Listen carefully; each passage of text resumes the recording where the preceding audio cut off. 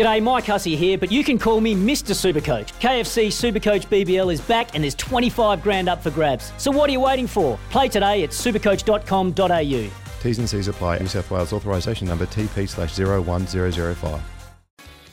Right, we are going to be talking some volleyball now. It is the 53rd Volleyball New Zealand Club Championships, and it's in Tauranga. Joining us is the GM of Volleyball New Zealand, Stephen Upfold, joins us. G'day, Stephen. Hey, Steffi. How you doing? Very well, mate. Are you like a lot of the other sports have been gagging to get going after this COVID hiccup? Mate, I think we're in exactly the same space as everyone. It's been a bit of a challenge with the volleyball space because we've got indoor to account for, which had extended, I guess you'd call it, restrictions over last summer. So the indoor community and the volleyball system have been gagging for it for a while. Two championships in a row cancelled off. So looking forward to getting back on the court starting tomorrow morning. What's the feedback from the athletes to be all back together playing for their clubs at a national championships? Yeah, I think it's just really nice to be back together playing, doing what they love to do, which is getting out on the court and doing their thing. And it's not just through the event that starts on Wednesday. The volleyball system that leads towards this event, we've been playing in the zonal competitions that happen around the country that determine seeding and placements for Division 1 for this. So it's good to see that at the national event, which starts on Wednesday, we'll be back on the court, but a lot of the players have had a chance to get their reps in and get set through the zone competitions around the country over the last couple of months. Do we see crossover athletes that play both beach volleyball and indoor volleybable? Yeah, there is a bit of both. I think the beach side of things is growing specialisation, I guess you'd call it. You obviously saw Shauna and Alice just succeeded on the world stage at the Asian Championships in the beach volleyball space. They were at the Commonwealth Games, and Sam and Brad were at the Commonwealth Games as well. And all four of those players have been part of the indoor system at some point, either in the club competition, the regional system, or in the new National League that started last year. So I think volleyball skills cross over, and then it comes certain times of the year or certain years where people will specialise based on what's working for them at a given moment. And what's the health like of your sport through the regions? What's the participation levels like? Yeah, I think the general figure across the board is around about 40,000 players across all the various age grades. We're pumping in the school space. It's one of the biggest sports in the secondary school space, and particularly for women. So the volleyball system is very much set up from the age of 13 through 18, where people get their first sort of taster at schools, where gym access is easy to come by, and where there's committed and passionate people who are driving volleyball from a teacher perspective. We do get a lot of youth participants. Obviously, the challenge for us, just like it is for everybody, mate, is to transition that once people leave school and through university and then into the club space, which is what this club event's all about. How far and wide have the teams come from? Is it the length and breadth of the country? Yeah, the four zones we've got a northern zone that's basically Northland and Auckland, and amongst the Division 1 teams there's an allotment from there, and then there's a Midland zone, which is Waikato and the Bay of Plenty, and then into the central zone, which is the lower North Island, and the southern zone, which is the entire South Island. So there's teams filtered across the Division 1 competitions from each of those zones, and then the Division 2, which is, I guess, a wider entry pool with no restrictions. People can enter from all over the place. So there's clubs far and wide throughout the main centres that are all making their way, if they're not there already, to Tauranga today.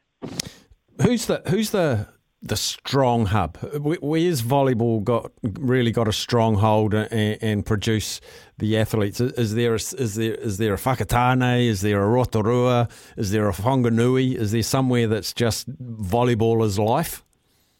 I might be a dead man for picking a couple of places here, but I'll see how I go. I guess the strong zones are where the population is in terms of how they represent in our club championships. So the northern zone through the Auckland system has the biggest number of club slots in that Division 1 competition.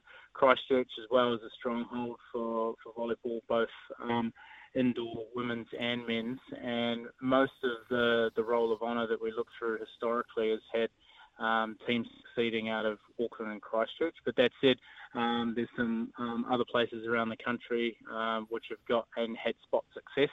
So there's a bit of talent in the concentrated main centres, but Tauranga itself, for example, in the women's category, they won the competition back in 2018, so they're looking to win it on what is basically their home floor this coming week. So the main centres, Auckland, Christchurch, and in the Bay, and specifically for the beach stuff, definitely in the Bay, that you'd call that almost the default home of beach volleyball for us. And finally, we know it's in Tauranga, so for locals that want to get along and just watch and be entertained and support, and for the non-locals, the people around New Zealand that want to watch it, is there any way they can watch?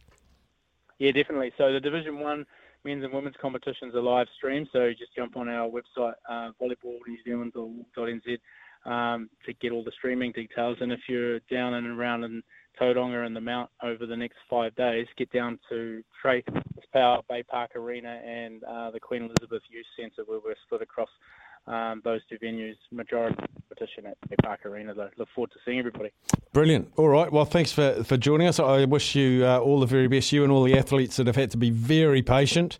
But I can tell through your voice how excited you and all the athletes must be just to have a national competition back on the calendar. Go well, Stephen. Thanks for taking time today. Good. Thanks. There he is, Stephen Upfold. So if you're in the Tauranga region, get along. It's at the Bay Events Centre, I think he said, which is where the netball is. It's where the rugby is. It's that huge big precinct where the big flyover's finally opened, hasn't it? Finally opened. So go along and have a look. Or if you want to watch it, stream it, go to volleyballnewzealand.org, I think he said. But just Google it and they'll have a live stream there. I also think it's... Yes, it's the men's and women's Division 1 games that will be live streamed. A couple more text messages before we take the news. Kia ora, Steph. I thought Josh Morby and Reves Reihana could have made the New Zealand 15. No Taniwha players. Someone said Offa Tuangawhasi. Now he's All Blacks, not the 15, I think. God, there's just so many now, isn't there? After producing arguably the outstanding individual performance of the year, what are the chances of Jordie Barrett starting the next test at 12? He is listed as outside back, and Anton Leonard-Brown and Havili are both back, plus Roger Tuivasa-Sheck is seen as a 12. It's from Sumo William, Brisbane. I think that first test in Japan, my crystal ball would suggest that they will start Anton Leonard-Brown because he's been out of rugby for so long and get some mileage under his wing, either off the bench or start. I think he will feature. Jordie Barrett maybe not. He might sit that one out. But when the real big first test in earnest comes in, very interested in the 12 jersey. Very interested. Staffy Peyton Spencer for 10 in the future. Come the next World Cup, and Alex Hodgman has been hard done by as well. Kent, yes, so Peyton Spencer, son of Carlos, has been signed by Auckland and the Blues in his last year of secondary school at the moment, but he's big and he's skilled. Fantastic. And a good text message here, given that we're going to be talking to Jason Wynyard in between 2 and 3. Wood chopping. As a lumberjack, I cut down 56,457 trees. And I know this because I kept a log. Bada-boom. Bada-boom. Not bad. Steph, I have a question. I have one question, which is a real poser. What would the team look like if Leon McDonald was the selector and the coach? I would suggest it would look very different. I think very different. Staffy, I think you'll find that Peter Gus wasn't good enough at the haka. I can't think of any other reason. Offa played for Northland this year, and I believe he made the squad. There we go. I am thinking the New Zealand 15 is in part a thanks for your service tour. No great opposition and only a few games, and older players are in there. I'd love to know how many New Zealand rugby officials will be accompanying the squad. Great use of Silver Lake money. Not. I agree New Zealand rugby should front foot this stuff and stop rumours and conspiracy. Tony, I'm with you on that one. I am definitely with you on that one. Let's go and catch up with the latest in news, sport and weather, and we'll come back, and in the next half hour we'll catch up with Brendan Popple out of the TAB, and we'll talk some indoor cricket World Cup as well. It's Tyre Power's Big Footy Final Sale. To kick things off, you can get the power to buy 3 and get 1 free on selected Toyo passenger car and SUV tyres. Tyre Power's Big Footy Final Sale can't last. Visit tyrepower.com.au now.